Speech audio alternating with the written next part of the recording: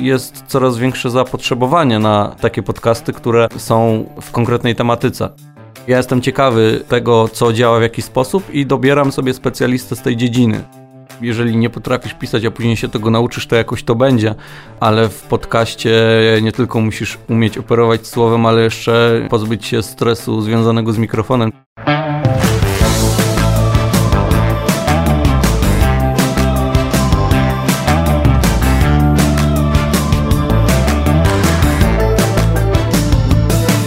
O reklamie w internecie. Dla kogo? Za ile? I po co? Opowiada Piotr Polok. Pyta Natalia Siuta. Cześć, z tej strony Natalia Siuta i Piotrek Polok. Cześć. Trzeci sezon podcastów z cyklu o reklamie w internecie powoli dobiega końca i dzisiaj odcinek trochę inny niż zwykle.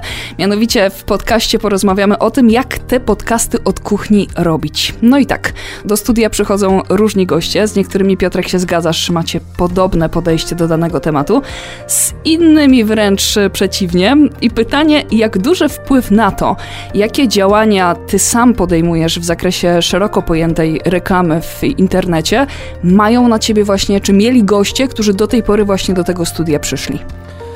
Mieli wpływ bardzo duży pod tym kątem, że na przykład odcinek z Michałem Wiercimokiem bardzo utwierdził mnie w przekonaniu, że te reklamy płatne, czyli ten Google Ads ma sens, gdzie wcześniej stroniłem od niego, bo trochę się go obawiałem, nie wiedziałem jak to działa i po co w ogóle to robić.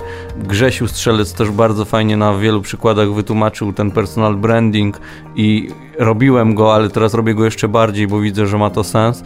Sporo jest takich przykładów. Mateusz Dela, który pokazał, że mimo tego, że masz mały sklep, możesz walczyć i zdobywać klientów, albo wykorzystując niszę, jak to w ogóle zrobić. Albo Michał Bryzek, który opowiadał, na jak wiele apteki i lekarze mogą pozwolić sobie w internecie. To sama Agata Kalafarska-Winkler, która opowiadała o tym, jak w branży medycznej powinniśmy się reklamować, na co uważać, czego unikać, czego w ogóle nie robić. Więc myślę, że te odcinki, które do tej pory zrealizowaliśmy wspólnie, mają taką wartość dodaną, bardzo dużą i wyciągniesz z nich wiele, zarówno jeżeli jesteś już w tej reklamie i potwierdzisz sobie albo zaprzeczysz to, co do tej pory umiałeś, albo jeżeli jesteś kompletnym laikiem, no to też jest materiał na tyle prosty i opowiedziany w taki sposób, że możesz go sobie przyswoić. Też włącza się chyba kreatywne myślenie automatycznie, jak przychodzi gość i czy tak jak my go słuchamy tu na żywo, na miejscu, w studiu, ale jeżeli ktoś sobie odpala podcast, jedzie na przykład samochodem i włączy ten podcast, albo idzie pobiegać i też włączy podcast, nawet jeżeli go nie słucha całościowo od A do Z przez te 30-40 minut, dajmy na to, tylko urywkami, to też można i wyciągnąć z tego te informacje techniczne, tak jak mówisz, ale też wspomniałeś Michała Bryzka, jak dla mnie to pojawiła się kwestia taka, która chyba każdego powinna zainteresować, właśnie także laika, kiedy Michał mówił na przykład o wręcz wymyślaniu chorób pod poszczególne suplementy. No dużo hipochondryków pewnie nas słucha, więc sobie też potwierdzi, że jednak tak jest. Ale wracając właśnie do tego, co powiedziałaś o kreatywnym myśleniu, no to Paweł Gontarek, który powiedział o tym, jak te lokalne SEO, czyli tą lokalną reklamę w internecie robić, nawet za małe pieniądze, gdzie wspominał o budżecie 1000 zł, na co ją przeznaczyć, może jakieś radio, może internet, trzeba to przekalkulować, ale fajnie, że nawet w podcaście o reklamie w internecie wspomniał o mediach tych tradycyjnych i pokazał, że ma to sens lub nie ma. Jeżeli ktoś chce się dowiedzieć, to zapraszamy do tego odcinka z Pawłem. Natomiast nie jest też tak, że się zamykamy tylko na jedno rozwiązanie.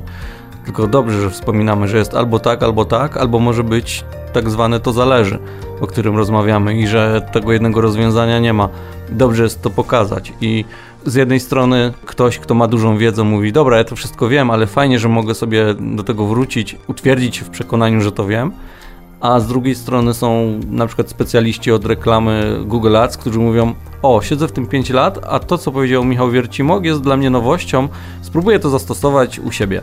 Więc znowu wyciągasz coś z tego, a druga rzecz to jest ta forma, którą wymyśliliśmy, bo wydaje mi się mimo wszystko, że nie ma tutaj monotonii i rozmawiamy o tym, co jest ważne, a nie tylko rozmawiamy dla samej rozmowy. Zaczęliśmy te podcasty nagrywać mniej więcej rok temu, też w czasach, w których kreatywność akurat zaczęła być jeszcze bardziej chyba w cenie niż wcześniej, bo było trzeba to kreatywne myślenie uruchomić. I na przykład teraz przychodzi mi do głowy Michał Kurka, który tu był, który też mówił o tym przestawianiu się ze swoją ofertą, kiedy nagle pojawiały się oferty, czy właściwie on z tą ofertą musiał przecież wyjść, on to musiał wymyślić, żeby prowadzić transmisję z pogrzebów, chrzcin, ślubów, bo nagle się okazywało, że właściwie to kilka osób mogło wejść chociażby do Urzędu Stanu Cywilnego. Tu też jakby to z tym czasem się połączyło.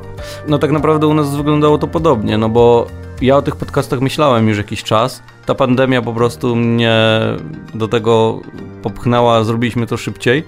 Ale nie wykluczam takiej opcji, że na przykład za pół roku będziemy mieć w naszej ofercie nagrywanie, realizowanie, pomaganie przy pracy, przy tworzeniu podcastów.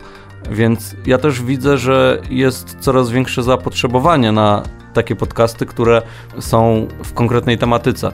Teraz wsiadając do samochodu nie odpalisz stacji radiowej, żeby słuchać tych samych piosenek, tylko jednak masz chwilę, żeby ten podcast posłuchać. A jaka tematyka Cię interesuje? No przeważnie właśnie konkretna, a nie ogólne rozmowy. I myślę, że to w tym kierunku będzie szło, że za rok, dwa głównie będą dominować podcasty. No zobacz, co robią duże stacje radiowe.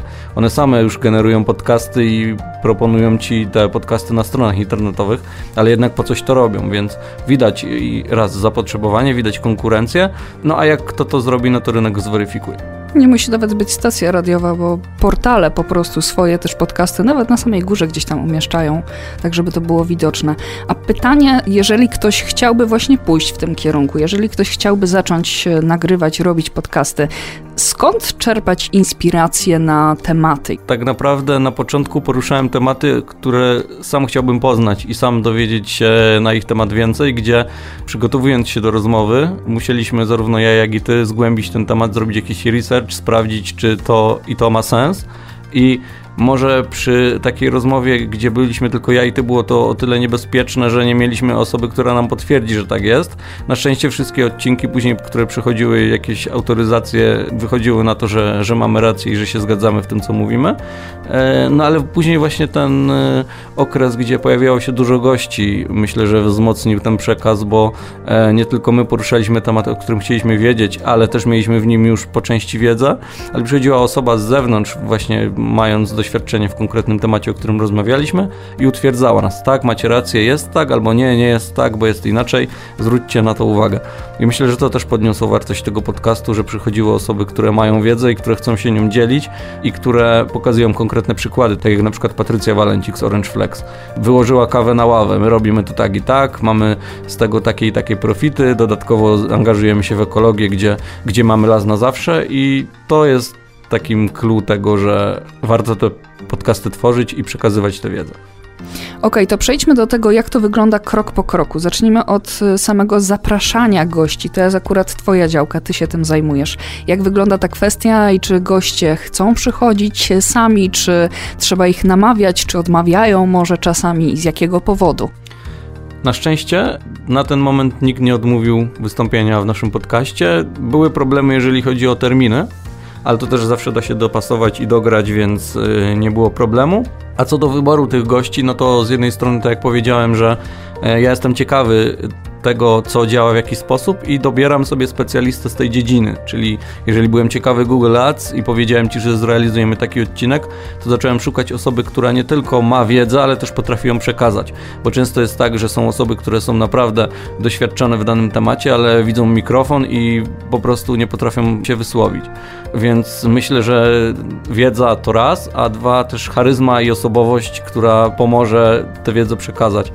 I dzwoniąc albo pisząc maila do osoby, którą chcemy zaprosić, też musiałem na początku coś pokazać, dać od siebie, że zobacz, realizujemy to w studio, nie nagrywamy się online, możesz przyjść, porozmawiamy na żywo, będzie dobra jakość, będzie pan realizator, będzie osoba, która jest odpowiedzialna później za montaż tego odcinka, wszystko będzie ok, są osoby od grafiki i tak dalej, więc nikt nie odmówił, może też z tego względu, że dajemy trochę tej jakości i ludzie są ciekawi, a że tematy, które do tej pory zrobiliśmy, mają wzięcie, plus gośćmi są osoby, które znają się na temacie, łatwiej jest tak naprawdę zaprosić kolejne osoby. Okej, no to załóżmy, że ktoś, kto decyduje się na realizację podcastu, ma już w głowie gościa, dzwoni do tego gościa, pisze do tego gościa, on się zgadza na tę rozmowę, ustalają już co i jak. I jak wygląda kwestia przygotowania się do samej tej rozmowy, bo w naszym przypadku ten scenariusz jest, ale z drugiej strony ten scenariusz to często, tak jak chociażby w przypadku rozmowy z Grzegorzem Strzelcem, była sytuacja, w której rozmawiamy, pytamy pana realizatora, która jest minuta, mówi 17 minuta i tak nagle potem właśnie w making offie zostało, kiedy ja tam chyba powiedziałam, dobra, no to teraz zacznijmy według scenariusza już rozmawiać. Pytanie, na ile ten scenariusz jest potrzebny, bo nie wiem jak ty masz, ale ja mimo wszystko, nawet jeżeli się go nie trzymamy, to lubię go jednak mieć, lubię do niego w razie czego zajrzeć. No, ja też lubię mieć w backupie ten schemat, ale można powiedzieć, że schemat to jedno, a rozmowa to drugie i często jest tak, że zupełnie inne pytania zadaliśmy, no bo rozmowa poszła w inną stronę niż w tę, której się spodziewaliśmy na przykład, albo której oczekiwaliśmy. I też wrócę jeszcze do tego zapraszania, o którym powiedziałaś, bo zdarzyły mi się sytuacje, gdzie ludzie mówią: okej, przyjdę do ciebie, ale jak w ogóle ma to wyglądać, czy się zdzwonimy, ile to będzie trwało i tak dalej, bo nie mam za bardzo czasu, a w ogóle to wyślij mi ten podcast, jak to wygląda, bo nie słuchałem tego, a chcę wiedzieć, gdzie idę. No i po wysłaniu tego i pokazaniu, że jest jednak jakość w dźwięku, ludzie mówią: o kurde, fajne, myślałem, że dzwonimy się przez Skype'a albo przez inne narzędzie i będziemy rozmawiać przez internet i będzie przytłumiony na przykład mikrofon.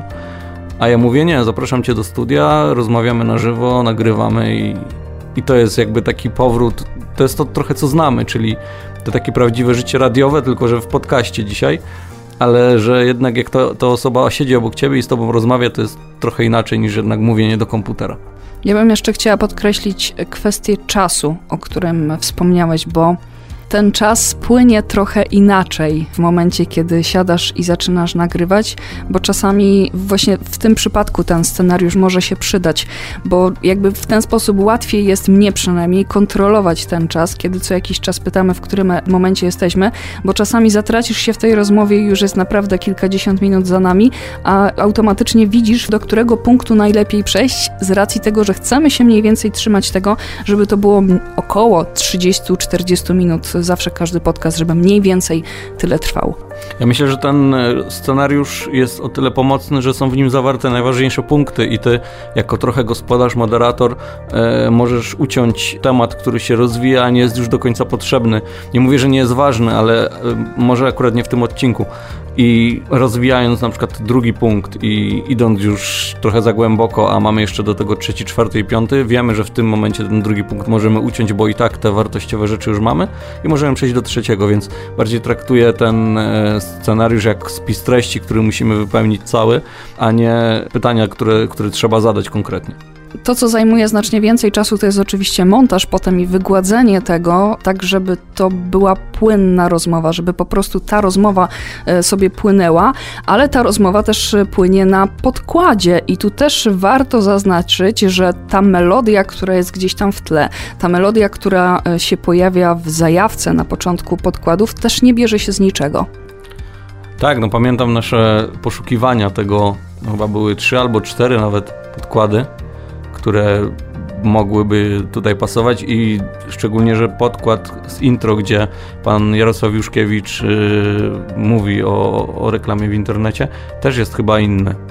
Tak, z jednego, właściwie to, co jest w intro, to jest z końcówki zupełnie innego podkładu, zmiksowane po prostu. Właśnie, tak. No to też nie było 5 minut, żeby to wybrać. W sumie jak tak teraz myślę, to tam jest chyba 10 sekund, 11 sekund z jakiegoś innego podkładu i po prostu to jest chyba przeplatane, z tego co pamiętam, w zajawce, bo ta zajawka zawsze ma około 20-30 sekund, tak mniej więcej. No czyli wychodziłoby na to, że kilka razy to jest przeplatane. Ale okej, więc mamy na początku te fragmenty samych wypowiedzi gości i twoich wypowiedzi.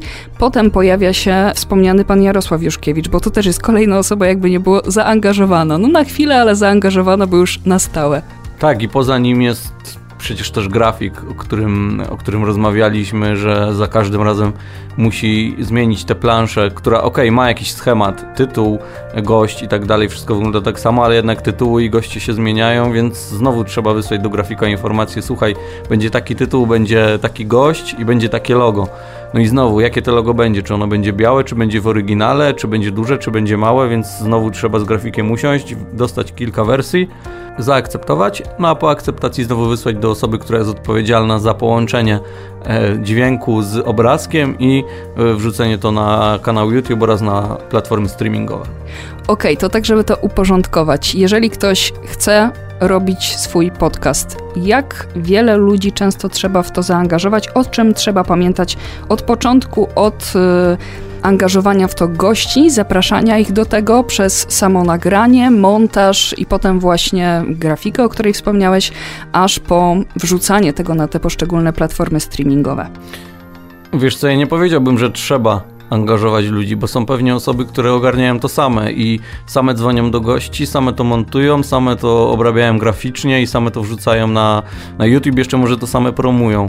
Natomiast gdybym ja miał się tylko na tym skupiać, no to nie dałbym rady zrobić innych rzeczy, szczególnie zleceń firmowych, które pozwalają zarabiać na te podcasty i to jest znowu takie, to się napędza wzajemnie.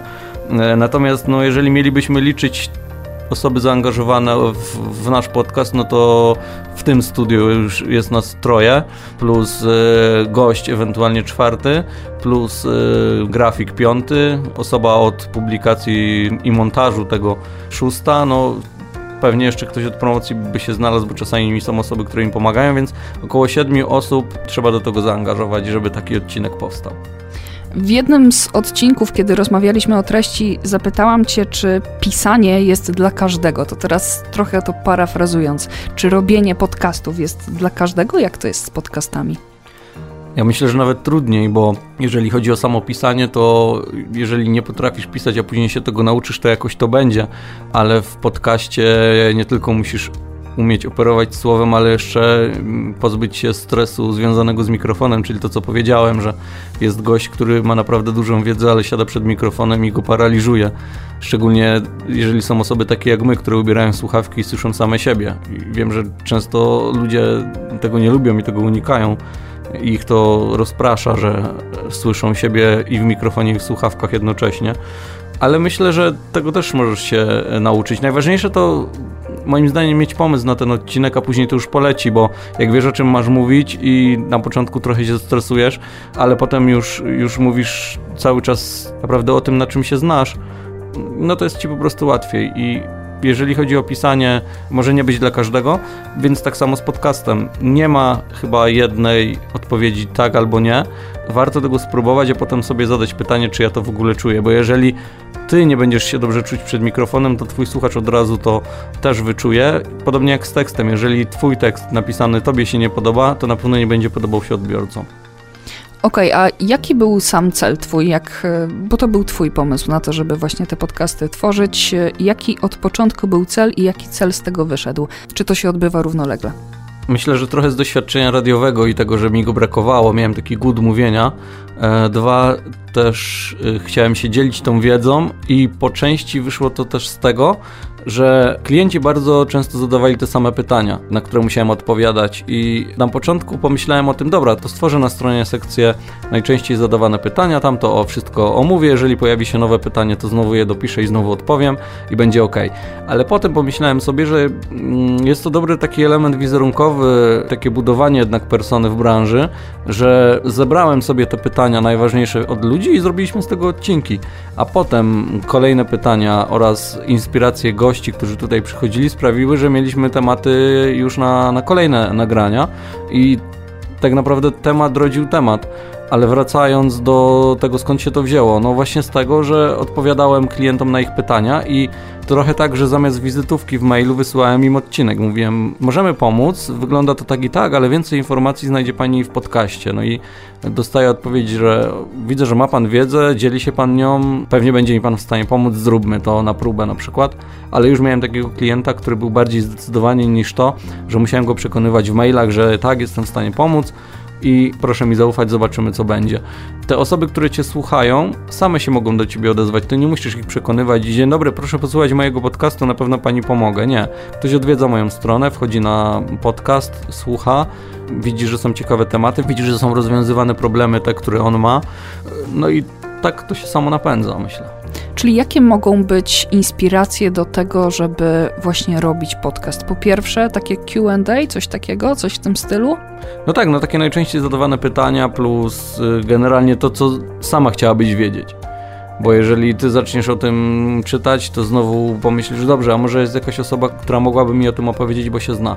Widzisz, szukaliśmy osoby, która opowie o tym, dlaczego najpierw treść, a później strona, gdzie często ludzie myślą odwrotnie, że stworzymy stronę, a później zrobimy teksty.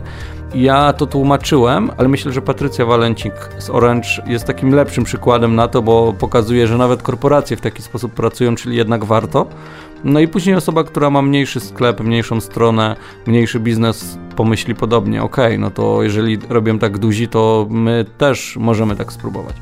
Czyli tak, takim pierwszym powodem do tego, żeby ktoś robił podcast, może być wyjaśnianie wątpliwości, które się wiążą z daną tematyką, z tą branżą, w której ktoś siedzi, kolokwialnie mówiąc, którą się zajmuje. Druga rzecz to jest właśnie dzielenie się wiedzą tak naprawdę, bo też przychodzi gość i od niego dużo się dowiadujesz i z nim tak naprawdę konfrontujesz swoje dotychczasowe spostrzeżenia.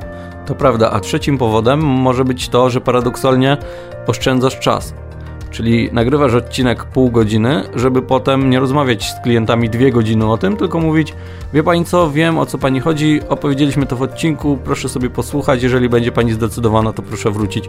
Zaoszczędzisz na tłumaczeniu klientowi 2 godzin, gdzie po 2 godzinach klient powie, to ja się jeszcze zastanowię. I tracisz wtedy 2 godziny. Jeżeli klient chce z tobą porozmawiać chwilę, to wysyłasz mu podcast. Jeżeli on wraca i decyduje się na podpisanie umowy, wtedy wszystko gra. I ty nie traciłaś czasu, klient nie tracił czasu, bo jeżeli klient posłucha, ale się już nie odezwie, no to jakby nie jest to dla ciebie nic złego.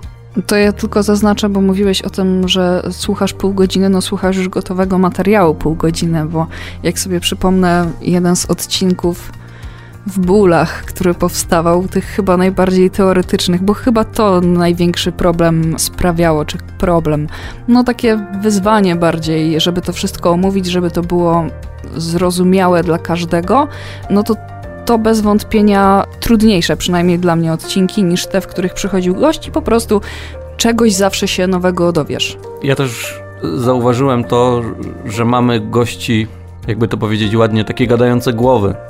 Że na przykład Grzesiu Strzelec z Papaseo to jest osoba, której mogłabyś zadać jedno pytanie i wyjść ze studia po prostu i wrócić za pół godziny, jak on skończy mówić. Dlatego też trzeba było go stopować czasami. Ale właśnie to jest fajne, że ludzie z pasją zapraszają ludzi z pasją i tu nie ma czegoś takiego, że dobra, zaproście mnie za 1000 zł, to wam trochę poopowiadam. Tylko kurde, fajnie macie na to pomysł, to przyjdę, przy okazji podpowiem jeszcze to i to, bo sam o tym myślałem i chciałbym poznać wasze zdanie. I też widzę to w kursie Papaseo od Grzesia Strzelca, że to jest osoba, która ma mega wiedzę po Onetach, TVN-ach i innych wielkich korporacjach, ale wie też, jak to przekazać i zaraża tym, żyje po prostu tym, co przekazuje. To nie jest tak, że mechanicznie, dobra, muszę nagrać 2 odcinki, faktura na mailu, tylko naprawdę wie, co mówi, zaraża pasją i też mam takie wrażenie, że gdybyś nawet nie kupiła kursu, ale miała pytanie bądź 2, to śmiało by ci na to odpowiedział. Okej, to jak już mamy gotowy produkt, gotowy podcast, to mówiłeś o tym, że jest osoba oddelegowana do tego, która to wrzuca potem. Gdzie to warto wrzucić? Na jakie platformy? Jak to wygląda już teraz z perspektywy prawie zakończonych 3 sezonów? Wiele osób, które robią podcasty, powiedzą, że wrzucać to w zasadzie wszędzie. Ale ja ograniczyłem się do YouTube'a, czyli najpopularniejszej wyszukiwarki zaraz po Google. Spotify, Apple Podcast to głównie dlatego, że słuchają nas ludzie w samochodach, na siłowniach, albo nawet w domu, tylko korzystając ze Spotify, a nie z YouTube'a. Myślałem też właśnie z Pawłem, który jest odpowiedzialny za wrzucanie tych odcinków, powiedziałem mu o Amazonie na przykład. Powiedział mi, że okej, możesz wrzucić, ale popularność w Polsce zerowa. Więc po to, żeby tylko być, nie widzę sensu na ten moment. Jeżeli okaże się, że Amazon zacznie być bardziej popularny, to się tam pojawię. Też pojawiła się opcja podcastu na Facebooku. Wydaje mi się, że jest to po prostu kolejny odnośnik który z Facebooka przenosi do podcastu. Nie mam jeszcze tylko zaakceptowane, więc nie wiem jak działa, ale skorzystałem z tego, jest w trakcie weryfikacji. Ale nie mam takiego ciśnienia, że muszę być wszędzie, żeby być w każdym miejscu, gdzie robi się podcasty i żeby się tam pojawiać, bo moją grupą docelową i tak są ludzie, którzy chcą się tego dowiedzieć i szukają informacji właśnie na YouTubie czy na Spotify'u, a druga rzecz, że to ja i tak do nich docieram, bo podcast jest reklamowany. A taka rzecz mi teraz przyszła do głowy, że przecież jak mówiłeś o grafice, to ta grafika też się z niczego nie bierze. Jakaś sesja zdjęciowa też musiała wcześniej być. Tak, no z grafika jest z mojej poprzedniej sesji zdjęciowej tak naprawdę, bo teraz już jesteśmy po drugiej i nie będę jej zmieniał, bo też chcę, żeby ludzie kojarzyli po prostu tę grafikę sprzed roku, jak i w kolejnych latach, więc ona zostanie, nawet jak ja się zmienię, ale no tak, no kolejne zdjęcie plus dodatkowo też pamiętam, że chyba 4 albo 5 projektów musiałem najpierw przejrzeć, żeby zaakceptować tę ostateczną wersję. Okej, to podsumowując, jeżeli ktoś decyduje się na robienie podcastu, o jakich składnikach całej tej otoczki powinien pamiętać? Też nie chciałbym mówić za innych ludzi, bo wiadomo, że każdy ma inny pomysł na ten podcast, natomiast to, co mnie się działo w głowie, to przede wszystkim jakość, czyli gdzie będę to nagrywał.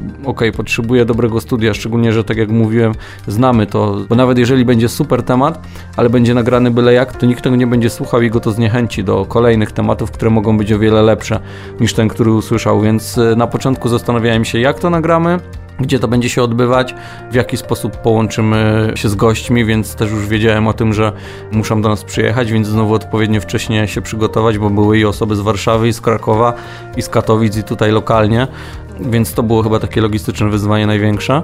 Potem tematy, żeby też przedstawić to w taki sposób ciekawy i oprócz tej formy, gdzie mamy 2 gospodarzy, bo w niektórych podcastach to ty zadajesz pytania mnie, ale są też podcasty, gdzie oboje prowadzimy rozmowę z gościem.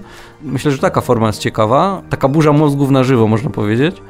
Plus, tak jak mówię, realizacja tego, plus później ewentualny montaż, wygładzenie, to powoduje, że możemy śmiało porównywać się do stacji radiowych, które robią też podcasty u siebie w profesjonalnych studiach.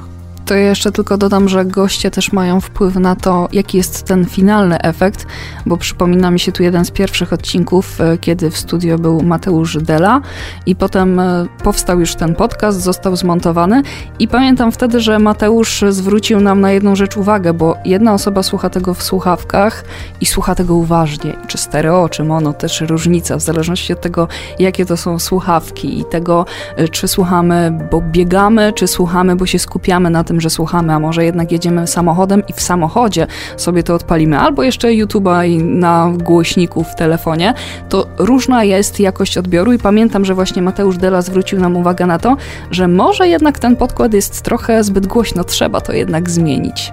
No to były nasze początki i też my się tego uczyliśmy. Dzisiaj wiem, że widzę to, że z odcinka na odcinek jest lepiej, swobodniej i jest takie flow.